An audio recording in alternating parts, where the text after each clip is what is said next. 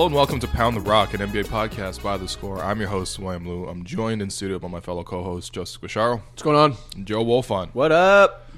We're going to touch on some of the underrated teams. We honestly skip a lot of these teams, like the Pacers, like Wolfon's goddamn Pacers. We're finally going to talk about them along with other teams, especially in the Western Conference, that have really been very plucky so far and really deserve a lot of love. So we're going to show love to these underrated teams. But first, the three of us were all in attendance yesterday for what was the game of the season thus far, Raptors versus Warriors. It went to overtime. It was on national TV. It was set in Toronto.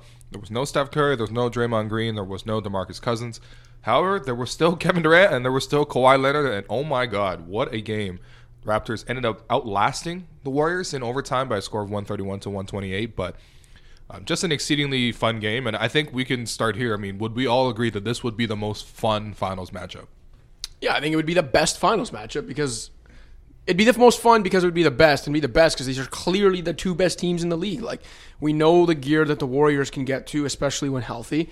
And, you know, it's a quarter season in. I know there's still a lot of basketball left to be played, but like, we've watched pretty much every team at some point this season. And I just don't think any non-Warriors team can touch the Raptors when they're at full throttle. I really think the Raptors are at that point now where they are, I don't know if you want to maybe compare them to Houston of last year, but where they are the clear-cut best of the rest. And it's not really close to me.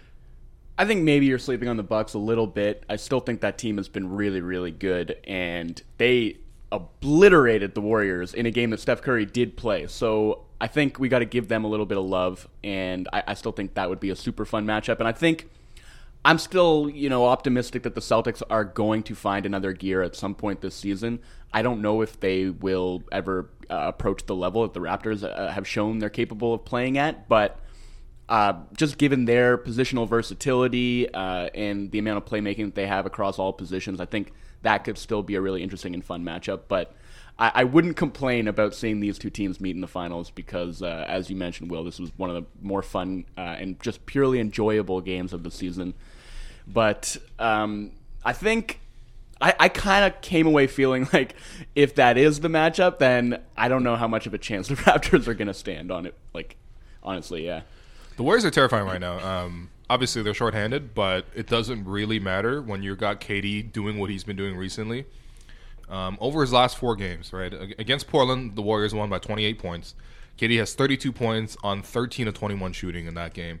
9 rebounds, 7 assists. That's probably the worst of the 4. Then it goes to 44 points against the Kings on 26 shots. And then 49 against Orlando, which, whatever, it's Orlando. But still, all 3 of those wins. And then last night, 51 points, including some of the most ridiculous shot making you've ever seen. I mean, just off the top of my head, he pulls up from the logo and hits it right before the end of the third quarter. Leaves Drake aghast. Yeah, I was going to say, Drake was doing the Spike Lee thing very hard on the sidelines, and honestly, it was not looking good for the Raptors because KD had also hit those 2 ridiculous threes, one over Kyle Lowry, and also another one right in the corner, fall away to tie the game and send it to OT over Kawhi Leonard, who was right there in his face. KD is terrifying, and when he plays at this level, he's like legitimately the best player in the league. He just doesn't do it all the time, but when he gets into these zones, nothing can stop him. I mean, like, the Raptors have great defenders, and Kawhi Leonard first and foremost, but even guys like Danny Green, OG Anunoby, Pascal Siakam, those guys are all very, very good defenders that you would think would theoretically match up well with KD, but that's the thing. KD has a gear that no other superstar basically can get to in terms of scoring. Yeah, and when I say the Raptors, to me, have established themselves as like the clear-cut best of the rest, the Warriors have still established themselves as like no one's touching them in the finals. Like, the Raptors can maybe give them a competitive 5-game series. Like, you just look at what happened last night, and that's with KD going off, which he's fully capable of doing. And we've seen him like beat the Cavs in the finals the last couple of years with crazy shot making. Like, I tweeted it last night, but to me, there's only 3 players in the world that I'm like 100% convinced are better than Kawhi. And that's obviously LeBron, Steph, and KD. So there's only 3 of them, but the Warriors have 2 of them. Yeah. And then they complement them with Draymond Green, Klay Thompson, and, oh, by the way, DeMarcus Cousins at some point. Like, they don't have depth, but they have so much superstar talent, like so much legitimate, game-changing, transcendent superstar talent that it doesn't matter. Yeah, it's like, let's go through this matchup position by position, right? Assuming that the Warriors are at full health. At point guard, Steph is way better than Lowry. Not close. Klay Thompson is way better than Danny Green. Not close. Durant is better than Kawhi. I don't know if you'd say way better, but he's Close. better Close, than Kawhi. but better. Not Yeah. close. Draymond is better than Siakam for now. I mean, That one's probably close. that one might be- That one's on yeah. the KD Kawhi level. and Boogie, you know, depending on what state he comes back in, is probably better than either of the Raptors centers. So it's just unfair. And And the Raptors bench has been trash all year. Wait, so- the benches not play a lot in the finals? yeah, Or- I mean, you're watching that game last night, and it's like the Raptors basically at the end of that game finally just started trapping Durant and forcing the ball out of his hands. And I'm thinking to myself, like, what if it's Steph Curry coming up to set those screens for Durant, right? Or even if it's Draymond, you know, and like you actually like the Warriors in overtime, basically anytime Durant gave up the ball were a complete disaster. Like they had 2 traveling violations. Yeah, Iguodala was shaky. And Looney made one play in like the 4-on-3 where he drove and he dished it to Jerebko for a dunk, but he probably should have been called for an offensive foul on that play because he ran right into Siakam, who was I think had his feet planted outside of the restricted area. But on the whole, I just like I couldn't get it out of my head. Like, man, they are doing this without really any kind of complementary talent. And Klay Thompson down the stretch had a lot of clean looks that he just missed. That team's ridiculous, man. Yeah. And I think the Raptors could have been better, but they also offensively, like they shot 52% from the field, 39% from 3. Like they got went off- 50, 40, 90 as a team. yeah, and they won made by hay in 3 transition. overtime. You know, like they were turning the Warriors over and running. And again, it still came down to overtime because they just didn't have an answer for the Warriors' top end talent, and no team does. Yeah. You asked, you know, what would have been the case if it was Steph coming up and setting those screens. The answer is that the Raptors would have been honored and would gladly take their Eastern Conference Championship banner I was and gonna hang say. it the next year, and that would be that, and the finals would be over. Because as we know, the ultimate show of respect from the Warriors is busting out the KD-Steph pick and roll. It's like okay, all right, we take you guys seriously. We'll like go to this and just annihilate you with it. Yeah, winner gets Drake in that series as well. Let's actually show a little bit of love to the Raptors, though, because I think they did show a level of toughness in terms of and their execution down the fourth was not necessarily the greatest. I mean, to start the fourth quarter, their bench was really leaky, and it really allowed the Warriors to come back. And, of course, you know, KD hits those shots, but those are very tough shots that KD will hit, and defenses, you can only do so much unless you're going to block a shot. You know, there's nothing else you can do. He just made some great shots. You tip your hat to him. But, you know, Kawhi Leonard coming into the fourth quarter there, had some very clutch jumpers. He ends up sealing the game with a steal on Durant at one point as well. You know, also ditched the Danny Green. Danny Green hit 2 very important threes, both in the fourth quarter and also in overtime to really stabilize things. And even Kyle Lowry, who I thought for most of the game, I kept thinking to myself, Kyle has to score more, because he was sitting on less than like 10 points for like most of the game, and he's doing everything else pretty well, but you just need your stars to score, and like he wasn't doing that. But then he hits a 3 in the corner. He looks at the Warriors bench, which I thought was hilarious. After passing up a wide open 3 too, that he Yeah. just like was clearly so rattled because he'd missed 2 Yep. on the previous possession, and he gets a wide open look, short clock, and just passes it to Ibaka, who fumbled the ball. And Ibaka fumbled the ball? ends up taking a late clock heave. A lot of the Raptors I thought looked a little bit shaky down the Yeah. stretch and kind of shook. But I And- mean, look, they made enough plays, I think, generally, did. right? I think, like, in seasons past, the Raptors, like, especially in crunch time, like, a lot of players would lose their nerve. That's why last year, Fred VanVleet had to play so many crunch time minutes because he was actually one of those guys who could be sure-handed. But you can't play a 6-foot guard in VanVleet alongside another 6-foot guard like Kyle Lowry and really get away with it, especially when there's KD and even Klay on the court right now. But I thought, especially those Spurs guys, really came in and delivered a sort of a sense of calm, right? And of course, Kawhi is always calm, but even Danny Green. I mean, I thought Danny Green was phenomenal in that game, and I think the Raptors, and even Pascal Siakam, I mean, he had a lot of very crucial free throws in the end. I think the Raptors basically need more games like this to basically solidify their medal. And the only issue I really see is that, like, as much as Kyle Lowry has been great all season, we've just seen a lot of these moments where in fourth quarter scenarios when it gets really close, the game is really pivotal. Like, he either really rises to the occasion or he kind of, you know, steps back. And, like, if that's the case, that's okay. You just need to bring another star in basically to or not even bring another star in, but someone else has to step into that secondary scoring role because Kawhi's going to get his, but there needs to be someone else aside from Kawhi who's scoring. And I don't know if that can consistently be Kyle Lowry. Can it be Siakam? Siakam was great. He's got a true shooting percentage of 70 right now. That's ridiculous. And it's not like, oh, it's because, like, no, he's starting to shoot threes too. It's one thing if you're shooting 70% with like the DeAndre Jordan shot profile, but like He hit his getting first, his own shots. first 3 threes of the game last night. yeah. I think he's at like 36, 37% for the season, like slightly above average. Yeah, it's wild. On a The decent volume- amount of attempts. The volume hasn't quite been there. Right. But, and he's also not really taking them unless he's wide open. Yeah, he's not like taking pull-up threes either. Like it's catching. I, and shoot. I think he's got a long way I mean, to go if with he the adds the jump pull-up shot, three, he's like KD, you know. But one thing I want to ask Will, like we both wrote about the Raptors' defensive Yep. scheme. Read about that at the score. Do you think they need to change up their scheme? Like if this is a finals matchup, say, because that drop back and rear view pursue pick and roll scheme didn't really work for them in this game, and we've seen it be exploited by teams who are like really proficient in the mid range so far this season. And you suggested that they need to start switching more. I'm kind of surprised actually that they haven't been switching as much as they are capable of doing. Because this is a very versatile lineup, right? And you would expect, based on the personnel, when you have guys like Danny Green, Pascal Siakam, Kawhi Leonard, OG Anunoby, those are all like versatile defenders who are those prototypical 3-and-D wings that can, you know, move around, switch, guard multiple players.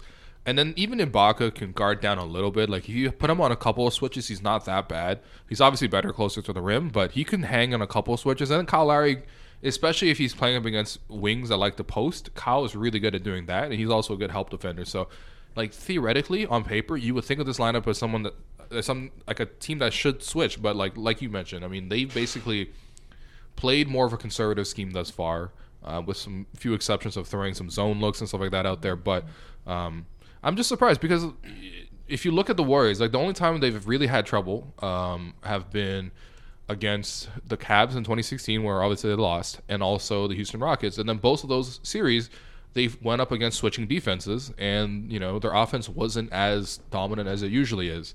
And I just think that if the Raptors are going to throw a scare into them, they got to switch a little bit more. And you know, you can't even just decide to switch on the spot. Like if you really want to execute that switching thing, you got to do what Houston does and practice throughout the entire season. Mm-hmm. I think crucially that means basically no Valanciunas in a potential He was awful series. last night.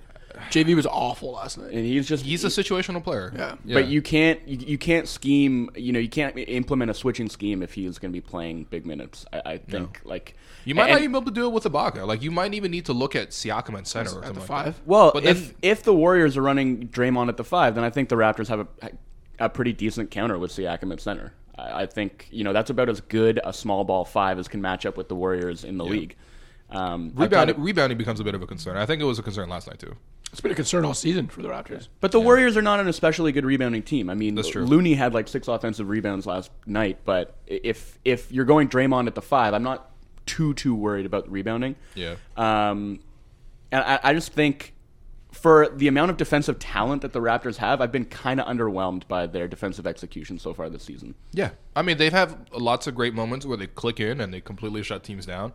And then they have moments where they give up big runs. And, yeah, I mean, something for the Raptors to consider. But I also think if you're the Raptors, if you're Masai Ujiri and Bobby Webster, who run the front office, like, are you aiming to beat the Warriors this year, or are you aiming to win the East? Because they're two very different things.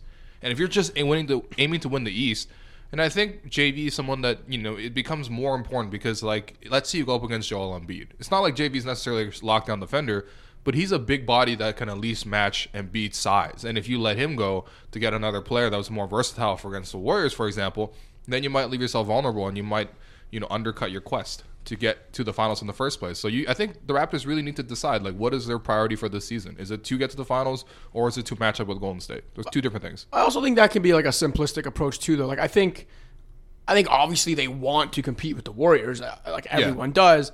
But I think that's so much easier said than done. Like I don't think there's, especially mid-season, I don't think there's a deal out there the Raptors can make. At least I can't think of one that all of a sudden elevates them to like, oh, now they got a shot to beat arguably the most talented team ever put together.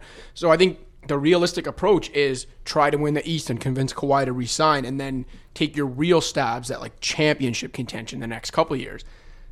I don't see any way they can alter their ceiling right now. I'm not even saying they can't. Like, there is a crazy scenario where they can beat the Warriors, injuries happen, whatever, but like that is a crazy scenario, and I just don't see any way they can change their ceiling. Yeah, and the other thing I'll say is that this is basically the whole point of having lineup versatility. And yeah, their goal I think should be to at least try and compete with the Warriors, give them a series, but they got to get there first, and they're going to need Valanciunas, I think, to get there. And they have the luxury of being able to play him and have him basically be super effective in certain matchups, and then potentially just excise him from the rotation in a matchup against a team like Golden State. So I think it doesn't really matter. Like, I don't see them necessarily making a trade, like Cash said, that's going to put them over the top. And I think Valanciunas is perfectly fine in the role that he's been playing this season. It's just he's been productive. In certain matchups, it becomes difficult to play him. And I think, like we were saying, if the Raptors want to go to a switch everything scheme, then Valanciunas can't really be a part of it. Yeah.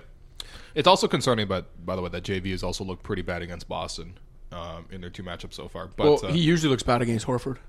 But that's a concern. If you can't play against Boston, you can't play against Golden State. But they haven't even played him against Horford, though. Like, in those games against Boston, they pretty much matched Ibaka and Horford's He's looked minutes. bad against Baines. I think for the most part, JV's had a good year Yeah. for the role that he is now in. Yeah. I just think He's like... Will, you're especially down on JV, and you have been for a while. I've watched Raptors games very closely. No, here's what I'd say. I'd say JV, for the role that he's been thrust into this year, is having a solid season. Yeah. And I think like most... not most, but like a lot of big men in the modern NBA, like I is feel a very bad for him. situational Yeah. player. Like you said it yourself, he's a situational player, and I think that's the window you have to look at him through now. Like you can't look at him as like this guy that was a top whatever pick and is a potential franchise. Like he's not. We know that. So just look at it as like, can he fill his role as this situational player? And he usually can. Last night was kind of an anomaly in the sense that like he couldn't even rebound because he is an elite rebounder. Yeah, right. That was weird. There was that one possession where he got beat out for 2 offensive boards in a row by Looney. Hey, Looney looked good. Yeah, Looney was good, and Jonas, I just think he looked like he was running in mud. He was particularly sluggish in that game. And there were just countless times when the Warriors would put him in a high pick and roll. He would drop back too far. He would not have his hands up. Why does he not defend with his hands up? Yeah, I don't even mind dropping. Just keep your hands up, man. Yeah, Just even give the pretense that you might interrupt the shot in some way, which he did not. And yeah, the Warriors exploited that. Like Durant was pulling up for mid range, and they were like layups for him. Honestly, I mean that's like any guard that can come around a screen and pull up. JV's not going to be able to guard that at all. But look, we've talked enough about the Raptors and Warriors all season. This is a really fun game. We're going to see another iteration of this in Golden State with Steph Curry healthy in about 2 weeks. That's going to be really fun. And we can talk more about it then. But let's actually take some time to show love to the underrated teams. Okay, so finally we have cleared space in the podcast to talk about teams like the Pacers, like the Clippers, like the Nuggets, like OKC and the Grizzlies, who we've kind of shortchanged in previous podcasts. I think the best way to look at it is like we'll talk about why it works and then why it might not last, and then sort of open the discussion there. I guess in this case, Wolfon is going to be the good cop and tell you why it works, and Cash will be the bad cop and tell you why it doesn't work. So let's start with the Pacers. Wolfon. Can I just start my bad cop rant by not even talking about the Pacers and just letting Joe know that since their 7-0 start, the Bucks are 8-6 with the 17th ranked defense? Ooh, Yeah, they're getting Bad cop. This is how you do it. okay. Some people might have written earlier before the slide happened that the Bucks have a bit of a weakness in their defense. They have a blind spot for sure. Brook Lopez is surprisingly a weakness in the defense. Who knew? But they're a terrifying team, and to me they still have the most impressive win profile of any team in the league. For sure, they have the best point differential still. Yeah. But Pacers. shifting gears to the Pacers, who I am always thrilled to talk about. This team just plays so hard and so smart. They really are able to overcome a kind of talent deficit, at least compared to the other top teams in the Eastern Conference. And the fact that they've managed to put together what has been a top 5 defense all season long is really, really impressive to me. And I want to give a shout out to Miles Turner, who has always kind of put up nice counting stats defensively, like blocked a lot of shots. Positionally, he's been so much better this season. Yeah. And I think he's been a huge part of why they've been able to have so much success at that end of the floor. He's gotten way better at basically playing like 1-on-2 and pick and roll. And his timing as far as kind of like when to corral the ball handler and when to kind of switch back to cover the roll man has been excellent. And again, he's blocking a ton of shots, blocking almost 3 shots a game. And he's doing it, I think, without really gambling his way out of position. He'll still give up a lot of offensive rebounds, I think. But apart from that, I think he's been great defensively. And Oladipo's been out for a few games, and they've actually they've looked okay without him, which was not the case at all last year. I think they went 0-6 without him last year, and this year they played a couple of games without him against Utah and just utterly shellacked the Jazz. And I think they're just a good kind of test case for what a team can accomplish when they just play smart and defend with intelligence, precision, and grit. And you'll watch them and they send double teams to the ball at the perfect times. Their rotations and their closeouts are excellent. And Domantas Sabonis has he has been incredible, unbelievable. I think he is scoring the most points per shooting possession of any player in the NBA, and just making wonderful decisions on the roll. Whether that is going to the basket and finishing, which he's really good at, whether it is making the correct read and making a pass out to the 3-point line. He's just so quick and keeps their offense moving and is just a screen-setting monster. Just runs around looking for somebody to screen and sets 12 screens a minute, honestly, until somebody pops open, whether it's him or whether it's somebody else. He has been really, really impressive, I think. And I just love watching this team play. They're a joy to watch, and I'm really excited for Oladipo to get back because I've been impressed with the way that they've been able to hold their heads above water while he's been out. Okay, so here's the thing. I don't disagree with anything you just said, and I don't disagree that the Pacers are a really solid team. I just think they're not good enough. And I think we kind of saw it last year. They do work their asses off. They do try harder than almost any other team. They have a really exciting all-star at the top of the roster, but not quite that, I don't know what number you want to put on it, whether it's the top 8, 10, 12 guys that can truly just turn a series and take a series over. I think Oladipo's just on the fringe of that. Yeah. And I think that's an issue when you get in the playoffs. We've seen it countless times with other teams.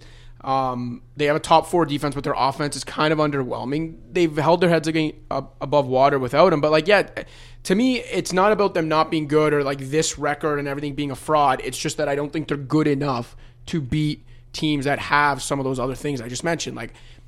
Boston hasn't looked good. At the end of the day, I'd still take Kyrie Irving over Oladipo in a playoff series, and Boston probably has a better supporting cast. I'd take Jimmy Butler and Joel Embiid over Oladipo, and the Sixers are built really well. The Raptors we've already talked about, and now we're already down to what? They're the 4th best maybe playoff team, and we haven't even mentioned Milwaukee. So then it's they can be this good in everything you just said, and yet I still don't see a path for them to get through the first round, and that's why I'm going bad cop on them because. And I did a piece this week of describing every team's first quarter season with an emoji, and for the Pacers I did a sleeping emoji because it's not that they're bad, they're good, but their consistency is almost boring. They don't rip off any crazy win streaks. They haven't won more than 3 in a row. I thought it was because everybody's been sleeping on them. No, unfortunately not. That was last year. Oh, man. And in a way, people are sleeping on them again, but it's because of that. It's because of this boring inconsistency. Right. They don't win more than 3 in a row. They don't lose more than 2 in a row. Their defense, they're a solid, try hard defensive team that can't really score that efficiently, and their offense is middle of the pack in pace, middle of the pack in efficiency. You know what I mean? There's nothing there that captures. Right. I wonder if they have a trade to make. And what I was just saying, as good as Turner has been defensively, Sabonis has almost turned him into a dispensable trade chip, and I think a really good trade chip at that, considering now he's locked up for 4 years on a pretty reasonable deal, is super young, and I think, if a team like Washington, say, who, is maybe thinking about trading a Brad Beal, or Charlotte, should they ever decide that it's time to move on from Kemba Walker because they don't think they're going to retain him this offseason? The city of Charlotte will riot if they ever traded Kemba. Those 16 people that show up to Hornets games. I think Turner is good enough and young enough to be the kind of headliner in a package that would come back the other way in a deal for a player like that. And that could make them pretty exciting and elevate their ceiling, I think. I would love to see Oladipo with a nice complementary backcourt mate because he's awesome at both ends of the floor, and I just think they need some secondary scoring and secondary playmaking because, unfortunately, Tyreek Evans hasn't really given it to them so far this season. Shooting 37% from the field. Yeah, he's been kind of rough. It's been tough for Tyreek. And he's kind of doing a discount James Harden type of game where he's holding the ball a lot, not moving it well. He's doing a homeless James Harden kind of thing. He looks like he looks like a homeless James Harden right now. Okay, what about the Clippers? Why do the Clippers work? Bad cop. And why are the Clippers bad? We sticking with the good cop, bad cop? Yeah, I'll be bad cop. Okay. Okay, well, I'll say the Clippers are deep. Very deep. They don't have a superstar, although you could argue Tobias Harris is creeping toward that territory with as well as he has played this season. But obviously their big weakness is the lack of elite talent. But their depth of above average talent is up there among the best in the NBA. And Harris, again, has been shooting the lights out. He's been awesome. Yeah. Great piece by Kurt Goldberry. Yeah. On that. Yeah. On Tobias's efficiency. I personally think Tobias is, having one of the most legendary contract years possible. But I mean, how can you say that? It's not like you can effort your way into more like made jump shots. You know what I mean? Yeah. He's just become a really good better. shooter. You can sort of. I mean, you could look at it as well, either like he's actually arrived at this level, or he's just having a really hot start and really motivated coming into the season, really prepared. I think there's other things you can do to prepare yourself and get a good contract convinced. year. Like, I don't think he's going to shoot this well for the entire season, but I'm convinced that he has arrived at this level because he's still a pretty young player. He's 26, 27? Yeah, he's surprisingly young. And he's been incrementally improving, I think, every season. He's one of these guys who just like subtly gets a little bit better every year. Montrezl Harrell has been awesome. He's just incredible. A battering ram who, and what a contract. Like, absolutely one of the best bargains, maybe the best bargain of the summer. Yeah, $12 million for 2 years, and he completely replaced DeAndre Jordan, who has not been great. And he's just like, DeAndre got 23. Yeah, I think they made the right decision there. Yeah. He puts so much pressure on the rim, and gets to the free throw line, scores inside, has been a solid rebounder, is, a passable defender. He's not, I don't know if he's a guy you can play at center for big minutes just because he's undersized, but coming off the bench is just like an energizer. He's been unbelievable. He's like a turbocharged version of prime Kenneth Faried, basically. Yeah.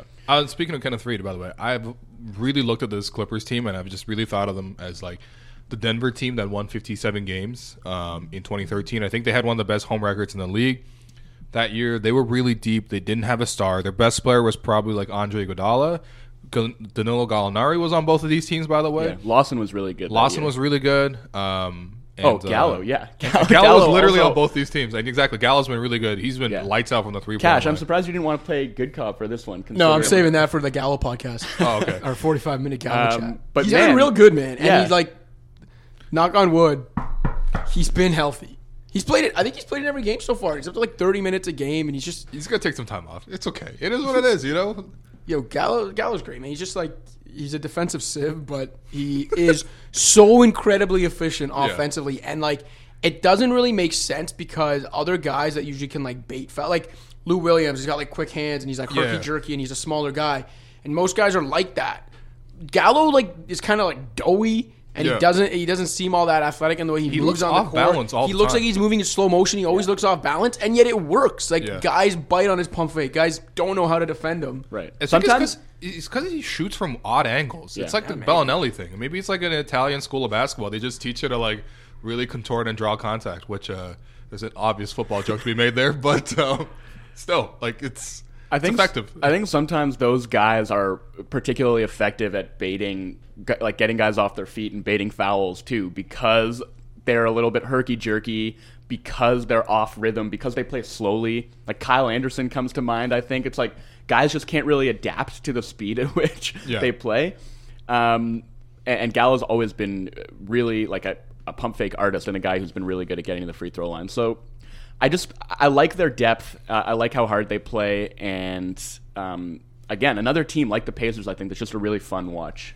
So, Cash, tell me why it's not going to last. It's literally what I said about the Pacers. A little different because the Clippers are better offensively and their defense is a little more average, and the Pacers flip the script. But it's very similar. I think the Clippers are deeper than the Pacers, much deeper. I mean, they don't have a bad player in their rotation. Like they roll out like 11 or 12 good players, and Tobias Harris is like very good, borderline all-star caliber player. But again, he's not good enough to go toe-to-toe with the type of stars he'd have to go toe-to-toe with in a Western Conference playoff series. They don't have that kind of talent on the team. They're hoping to get it in free agency next summer. And it just like kind of comes back to the same thing. You can We'll mention that Nuggets team that won whatever it was, 57 games and lost in the first round to Steph Curry's Golden State Warriors, and it was like Steph's coming out party. These teams that like are kind of the sum of their collective talent but don't have a star, that just like rack up regular season wins because they try really hard.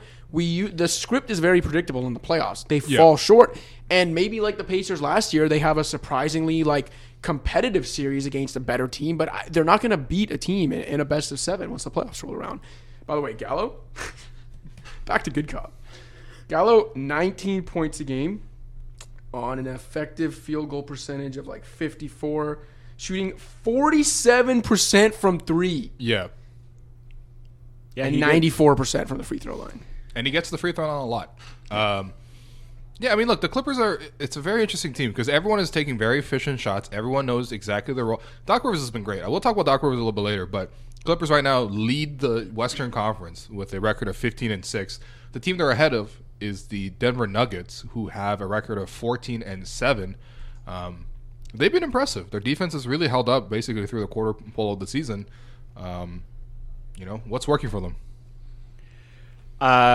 Their defense, who would have thought that even a quarter of the way through the season that their defense would be ahead of where their offense is at. We talked about this in third in the after NBA. The first week of the season. We're like, well, we'll look at the Nuggets defense later. It's still good. Yeah.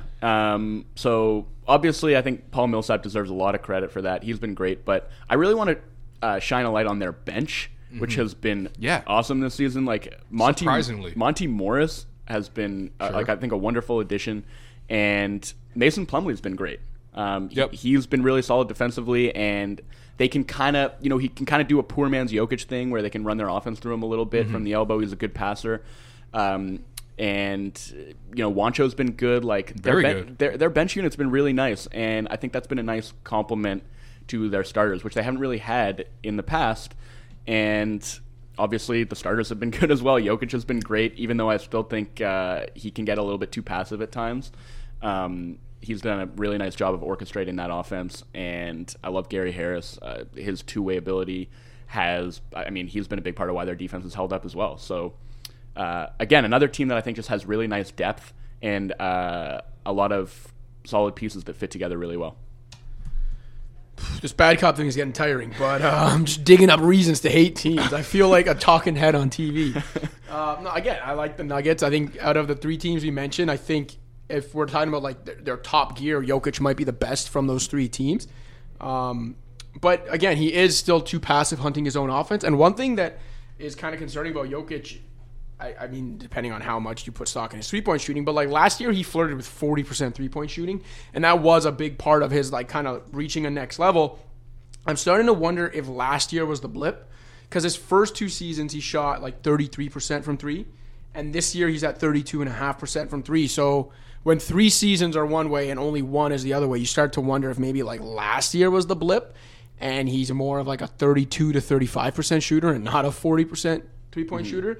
I mean, I'm not saying that's going to be the difference in whether this team's like legit or not. I'm just saying it's something to monitor, because that is, that could be the difference in the like stratosphere of superstar he gets to. I think he's probably just a little bit more tired in general. Like when when you watch Jokic, he looks tired all the time. Like from like after 2 minutes, he looks tired. But like, I think he's playing way harder on defense this year than ever before. He's come up higher. There's just a general buy-in with the Nuggets that has been really solid. Like all the young players are really committing to playing defense, which is great.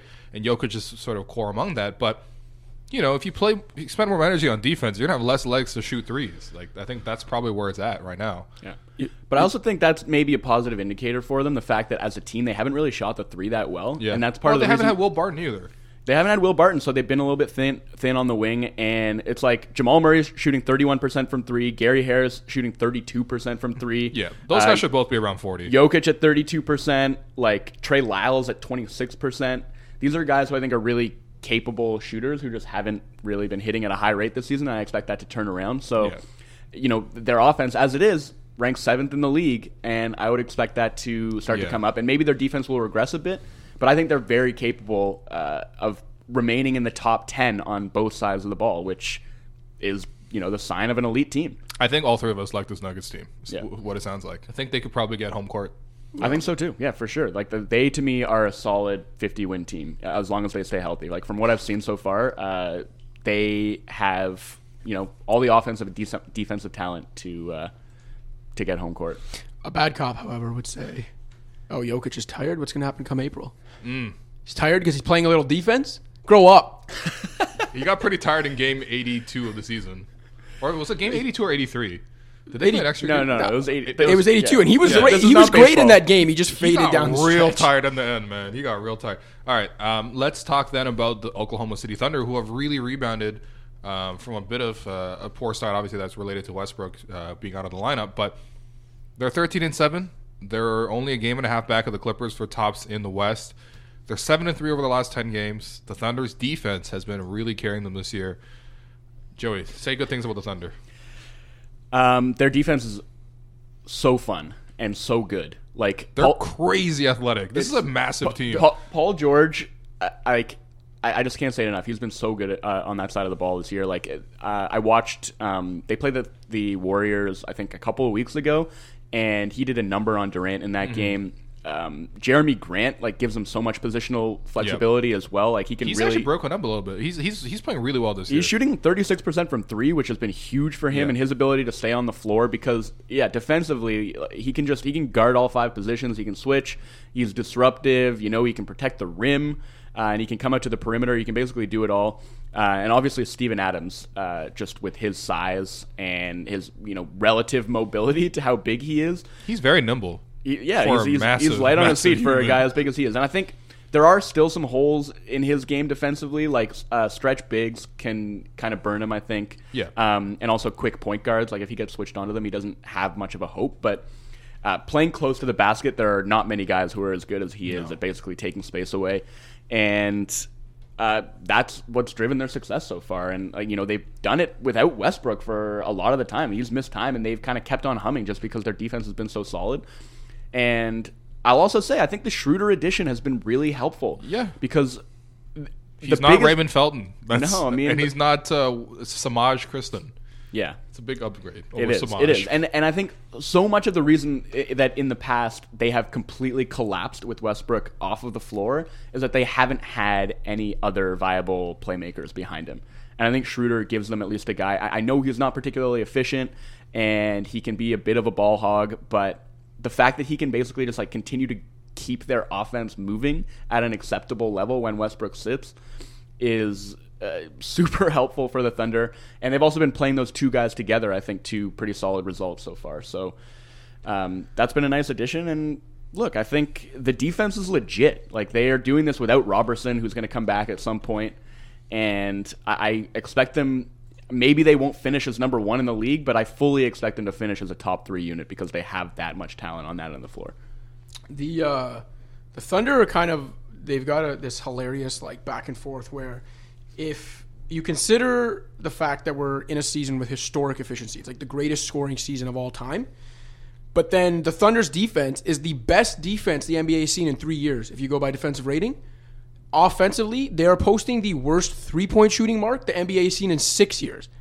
Yeah, As a team, they're shooting 30.7%. No one's shot that bad since the 2012-13 Timberwolves shot 30.5%. So it's just kind of funny that the league is scoring at will, and yet the Thunder are posting this crazy high benchmark for defense, and on the other end just can't shoot. They're the anti-everything right now. Well, I believe in Paul George. Don't so much believe in Westbrook's style offensively come playoff time, but I believe in him generally. Westbrook, and I do believe in that defense. 19%. Yeah, that's From crazy. deep. 19 on that's 5 obviously attempts going to a game. come up. I believe in that defense, and I believe in Steven Adams. And I've said for so long that the reason I was excited to watch this team sans Melo is because I believe so much in the fit of a Westbrook, George, Adams big three. But you can't go deep in 2019 in the NBA, which is what it's going to be. It's on the playoffs roll around if you can't shoot, and this team can't shoot. So they have enough talent to win a round, sure, but if we're talking about contenders, and this is a team I put in the West Finals knowing full well they couldn't shoot, but even I didn't think it would be this bad. This is atrocious. Yeah. They're not winning more than a round shooting this poorly. They need to make a trade, and I think specifically they need a stretch 4 because they're really thin at the 4. Pat Patterson has not been it, unfortunately. Let me just give a quick Patrick Patterson stat right now, okay? Over the last 6 games, Patrick Patterson is 0 for 20. He hasn't and scoreless. Like he hasn't gone to the free Is it throw line playoff either. time already? Yeah, I know. He hasn't scored. He hasn't gone to the free. So he's literally gone scoreless for 2 weeks. I feel bad watching him. And these are wide open. We know Pat. Pat only shoots wide open threes and maybe the occasional layup. All bricks so far, and he does not get the free throw. It's just sad watching him. Patrick Patterson has had more scoreless games in his 1.25 years with the Thunder than he's had double-digit games. That's tough. That's not like, oh, he's had more under 10 than over 10. No, he's had more zeros than 10s. Jesus. Yeah. No, they need a 4. I mean, like realistically, they need the Patrick Patterson that existed probably in like 2016. Yeah. But that Pat is just gone, and like they thought they were getting that with Patrick Patterson. They're not getting that anymore. They have a couple of salaries like that. Like they honestly keep trying to sign like these role players that are going to push them over the top, but they just keep missing with those. You know what I mean? Like, and they just never ever prioritize a good shooter. Like, why is your best shooter? I mean, I guess it's Paul George, who's pretty good, but then like after that, it's like Jeremy Grant is one of their best shooters this year. Alex Abrinas, who only plays one end of the floor. And he doesn't even play that end of the floor very well. And like, he's not even been shooting well this season. Yeah, He's why weren't they in the 30% mix? from 3? Yeah, why weren't they in the mix for Kyle Korver? Yeah, I don't know. They should be. would've- They should be trying to get like Wayne Ellington. Yep. You know, any guys like this. But I do think that they made a good pick with Diallo, who was playing really, really well before Okay, he got yeah. injured. And fortunately, that injury was not as serious as it looked like it was. Yeah. I really like his game, and again, not a shooter, but one who I think maybe can develop a passable outside jumper, and obviously the kind of player that they really like, multi-positional defender, super athletic, great in the open floor. So I do think he's a good fit there, but I agree. I mean, they need to start targeting some guys who can offer them a little bit of floor spacing. So Yeah. I would look for them to be active on the trade market and in the buyout market. You know, looking for a guy, like whether it's a wing like Ellington or whether it's a stretch 4 like an Ilyasova type. Or I'm trying to think of guys like that who might be available. Like, I don't know, Marvin Williams maybe. Somebody in that mold. I mean, he would help this group. Marvin Williams is not even a great player anymore. No, but Not even close, but he's still a would guy help. who I think can give you pretty solid defense in the pick and roll, and can also stretch the floor. So it would be nice for them to have somebody who can reliably pick and pop. yeah, for sure. And then let's wrap up by talking about the Grizzlies. The Grizzlies are really solid, man. They're really solid. They're a really nice team. Obviously, their defense has been great because Gasol and Conley are back and healthy, and even offensively, they've been okay. They don't play fast; they make you play slow, and I think that it's like a change-up team. Every team in the NBA nowadays is a fastball, and then you get to the Grizzlies, and it's a change-up, and then you swing right through it. And they even have Kyle Anderson, who's like the epitome of that.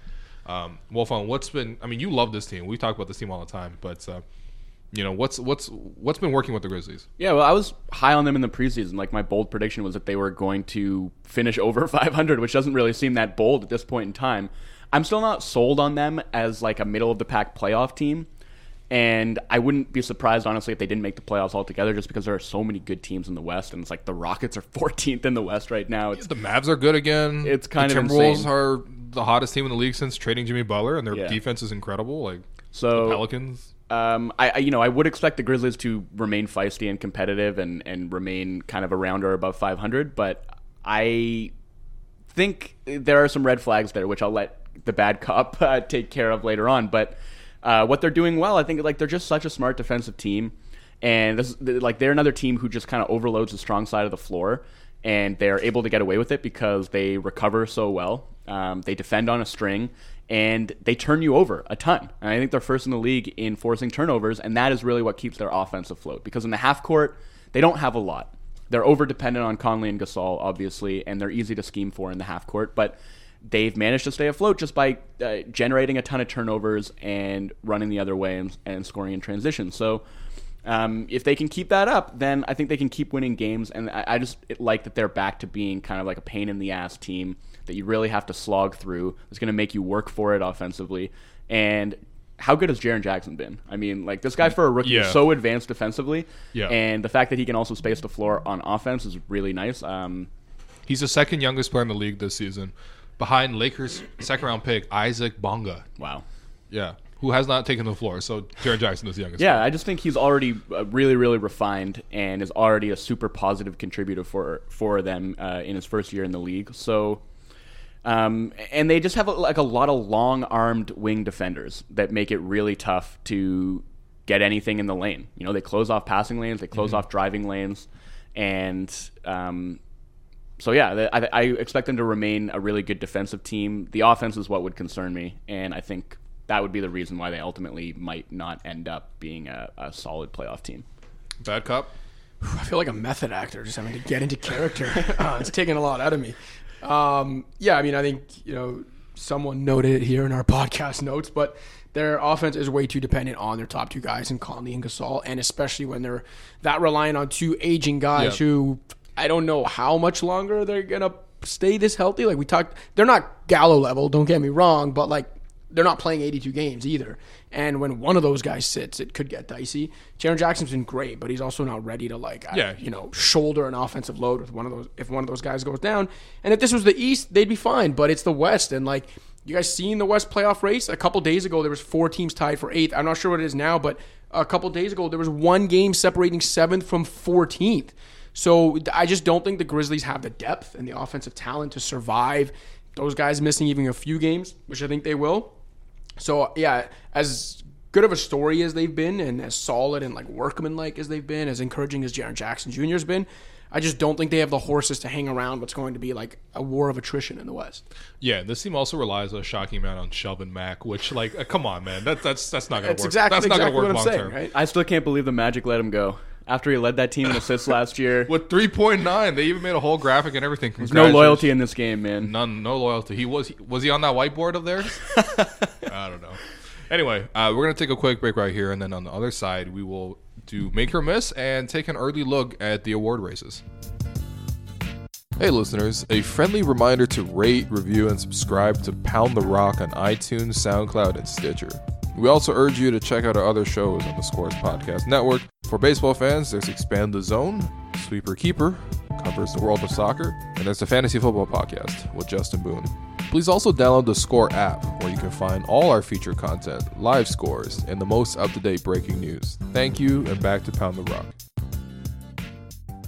Welcome back to the second portion of Pound the Rock. Still here with Cash and Wolfon. We're going to wrap up the show by doing Make or Miss. As usual, I'm going to read out a statement, and then, they'll either agree or they'll disagree. If you agree, it's a make. If you disagree, it's a miss. It's really intuitive. Didn't need to explain it every single time I do this podcast. All right, let's start here. All right, Giannis Antetokounmpo is the MVP of the season. Make. And I think he's like pulling away too. It looked like it's going to be like, it could still be a really great race, but to me, he's starting to pull away. He's averaging 27 points, 13 rebounds, 6 assists, a steal and a half, a block and a half on 58% shooting. Insane for a team that's on pace to win like 55 games. Also, I do it every year, but I have like a little passion project that I do as the season goes on. And between watching as much as I can and like box scores and stuff, I try to essentially note the guy who was the best player on the floor in every game played in an NBA season. Mm-hmm. Not just best player for his team, best player on the floor. Okay. So far this season, Giannis has been the best player on the floor, according to me, 14 times. No one else has even been more than 11, and that's LeBron. So it's just, he's the best player on the floor more often than not, and his team's doing crazy well, and he's doing crazy well, and I think he's the MVP. Yeah, I agree. It's a make for me as well. Just the impact that he's had at both ends of the floor, the way that Bucks system is basically revolving around him now, and he has totally been up to the task.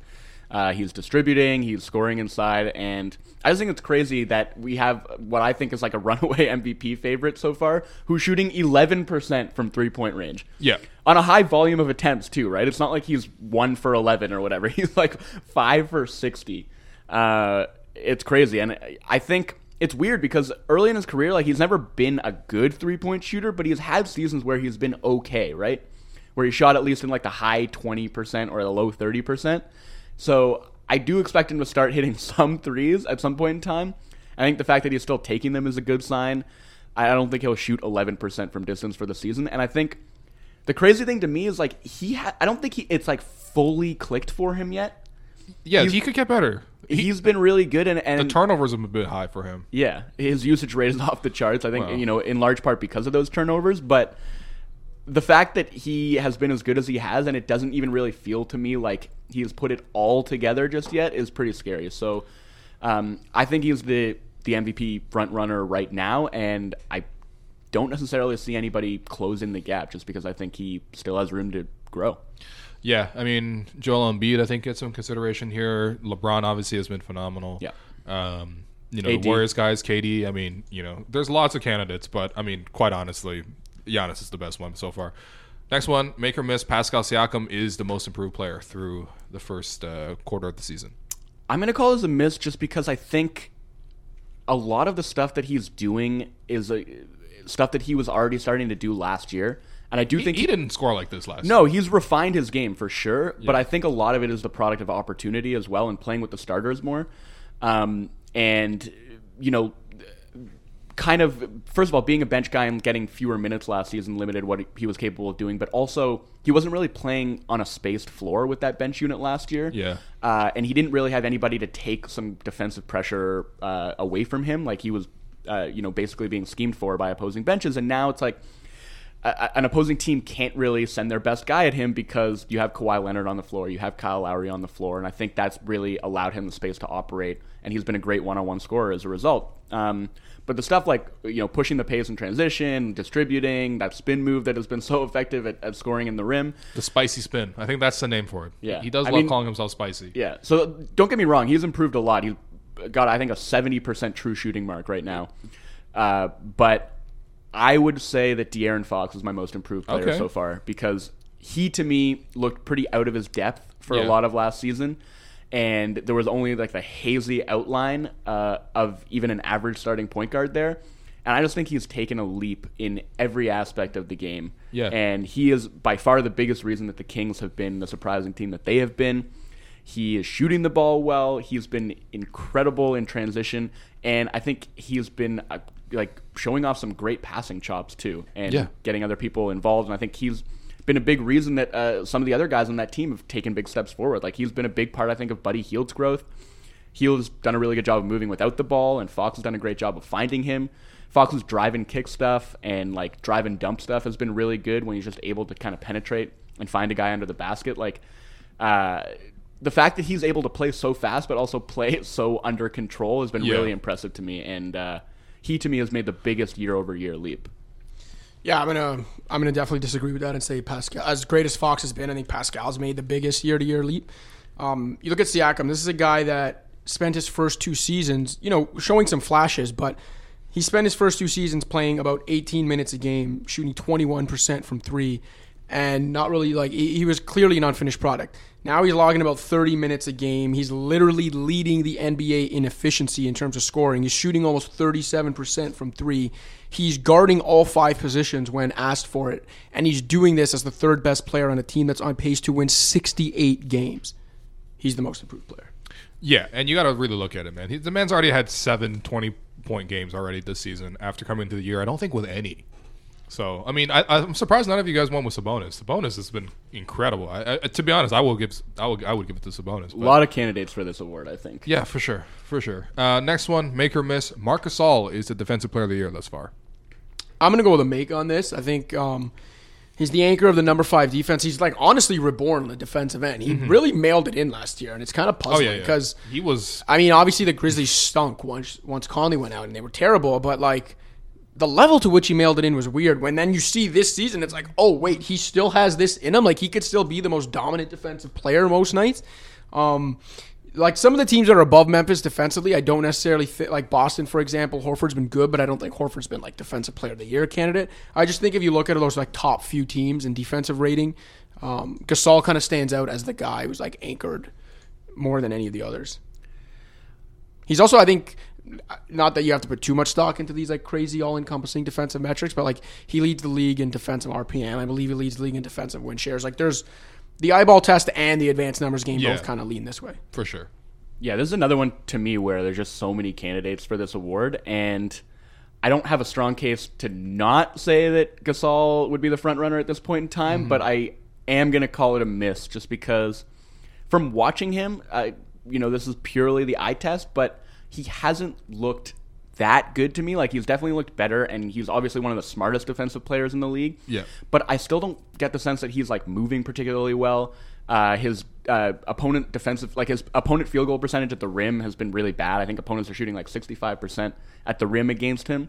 So as good as the Grizzlies' defense has been, and I do think that he has been the most important part of their defense being as good as it's been, I think it's more kind of a collective thing than it is an individual one. Okay. And I would lean more toward, I think Giannis honestly has been ridiculous defensively, and that Bucks defense has been, I think, a top 2 unit. Anthony Davis has been incredible, even though the Pelicans' defense as a whole has been not great. I certainly don't think you can put that on him. He's been awesome.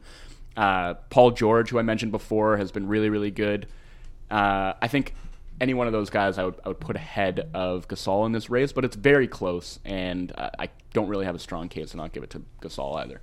Low-key Robert Covington Yeah. has been incredible, man. Yeah. I mean, ever since he got to Minnesota, they're like the number 1 team in defense, across the board. Great in the paint, great in forcing turnovers, getting deflections. He leads the league in steals over that time as well. I mean, his hands are amazing. I don't think I really realized or appreciated that until he went to the Wolves, and I started watching them, kind of trying to figure out how they have had this miraculous defensive turnaround. His hands are Kawhi-like with how quick they are and how incredible he is at basically swiping at the ball and not fouling, but just being able to jar it loose, and dig in on those drives from the wing. He's amazing, and also should definitely be in consideration. Yeah. Next one, make or miss. Doc Rivers is the coach of the year thus far. I'm gonna go miss. I'm gonna go Mike Budenholzer. Okay. I think Doc Rivers has been really good, and it's one thing to get a group of really good players to try hard and to win a lot of games. It's another thing to take a good team with this transcendent talent and elevate them to what they could be and what no one else could, although your benchmark was Jason Kidd. But yeah, I'm going to go Budenholzer because I think it's harder to take a 45-win team and make them a 55-win team than it is to take just a cast of really good players and make them whatever the Clippers are going to be this year. I'm going to go with a make. I do think that Doc has been the coach of the year so far. Bud, obviously a close second, and I think probably the only guy who I would even put in close range. But I think that a lot of stuff that Bud has done, as much as he deserves credit for it, it's kind of just intuitive stuff that I think looks better because the previous regime was so sort of tuned out to I think what they needed to do in order to be effective. Coach of the year with Jason Kidd. But honestly, it's when Steve Nash won the MVP and he called all his teammates up there to celebrate with them. When Bud wins coach of the year, you can call up Jason Kidd. But I don't think that should take away from the job that he has done, because he has still figured out how to make all the pieces fit, and I think he has done a wonderful job of coaching them up and deserves a lot of credit. But I think there's just a lot of obvious stuff there that he was able to unearth that any sort of half-intelligent coaching staff, I think, would have at least started to do in seasons past, and the difference wouldn't have been so stark if that had been the case. Doc Rivers, on the other hand, I think is just coaching up a kind of ragtag group of players, the majority of whom are playing at career best levels. Yeah. I think he has them playing hard. Also playing in a tougher conference. Playing in a tougher conference, and also his team beat the Bucks. Well, there you go. That's the tiebreaker. Yeah. I've been really impressed with the job that he's done, both this year and last year, frankly. And it's been nice to be reminded of what he is capable of doing with a team that doesn't have elite talent on it. And I think people forgot that when those Clippers teams with Blake and CP and DeAndre were kind of disappointing in a way. Mm-hmm. And so I think a bit of the shine came off of Doc Rivers, but I think he's still a hell of a coach and has done a really good job so far. Wow, he's having the reverse Brad Stevens career. Also, just a little bit of love. Rick Carlisle. Yes. The Mavs are a game over 500. They're in a playoff spot right now, a quarter of the way through the season. Also, who would have thought about this a quarter of the way through the season? The Mavs, one of the 4 or 5 teams in the league, top 10 on both ends. Wow. The Mavs right now have a top 10 defense. Yeah. Yeah. That's not going to last. All right, next one, make or miss. Julius Randle is the 6th man of the year thus far. Ooh. He's been one of the good ones, but there's a lot of candidates. I'll make my rant easy. He was my pick preseason, so I'm sticking with it. I will say a miss, and this is where I will say that it should be Sabonis. Yes, Sabonis is a really good candidate as well. He only started 1 game. It's kind of crazy. I guess it's because Turner's there. Yeah, and those guys, they've been okay playing together this year. Really good defensively, not very good offensively, and I think a lot of that has to do with the fact that Turner's not shooting it well from three. He doesn't have quite as much stretch as you would like. But, Sabonis ends up basically playing center off of the bench, which I think that should be his position full time. I think he's better suited to playing the 5 than he is to playing the 4 because defensively he's definitely better playing closer to the basket than playing out on the perimeter. And offensively, like, he's just a wonderful role man. And I think the biggest reason to me that the Pacers have been able to survive their Oladipo-less minutes this season in a way that they weren't able to last year has been Sabonis. And I think it's really close between him and Randall and also Harrell. Those 3 guys I think are easily the top 3. But Lou Williams as well. He's always in there. He's having a good year. He hasn't shot the ball particularly well, though. He closes games for them, though. Yeah. I would give it to Sabonis. I said Randall. Okay. All right. Well, I forgot about that then. All right. Let's wrap up the pod with Executive of the Year. I've got Magic Johnson. He's the Executive of the Year. I mean, if you sign LeBron, I feel like you should win the Executive of the Year. No questions asked. All right, well, I don't know what you were smoking when you filled this out, but Magic Johnson is definitely not the Executive of the Year. I've said before, like, I don't think you should get...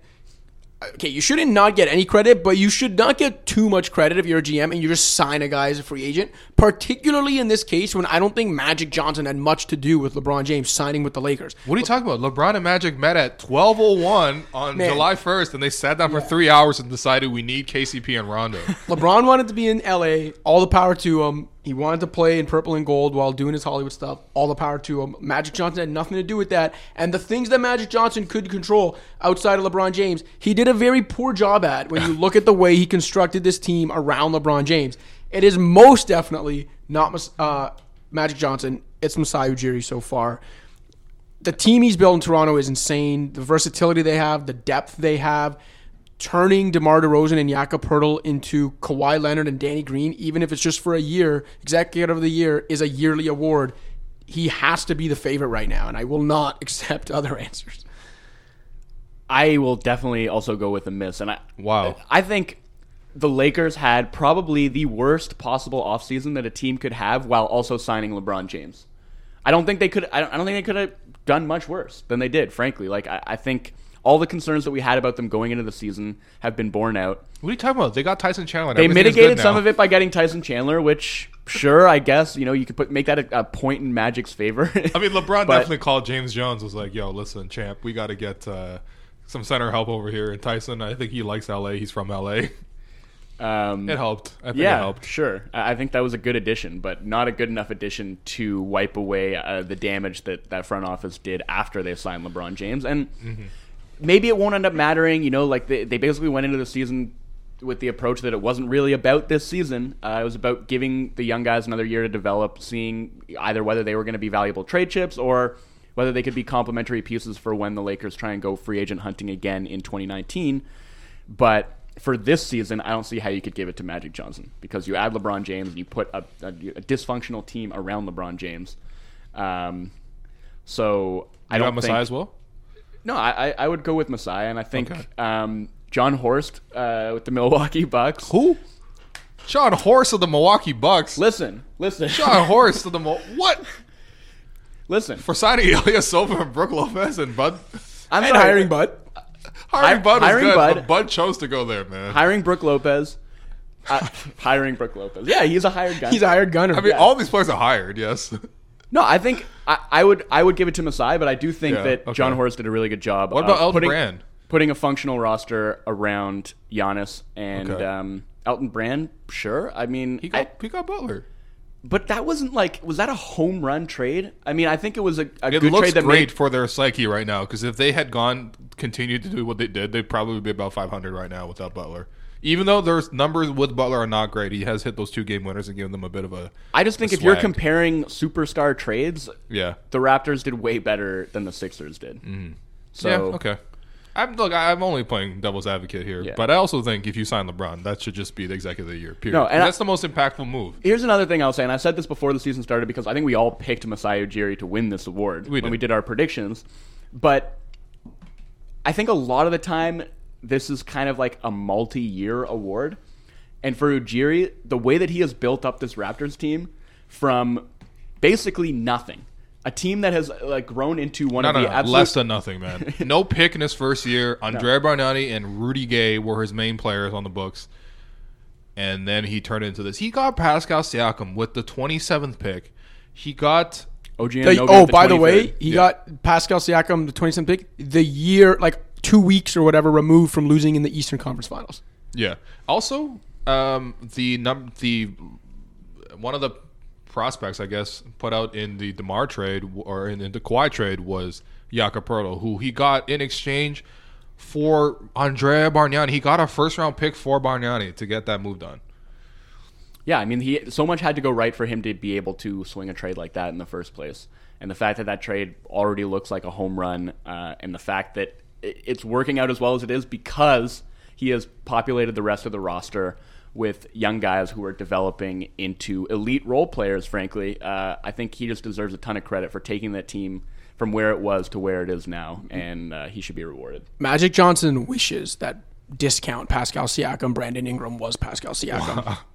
Yeah, Brandon Ingram is definitely hit or miss. A lot of Raptors talk tonight on the podcast. Obviously, it is what it is. The Raptors are the best team in the league. Unfortunately, we couldn't get to Joakim Noah signing a 1-year deal with the Grizzlies, guys. I mean, Or Dwight Howard now being out apparently 2 to 3 months. He's having back surgery. Again?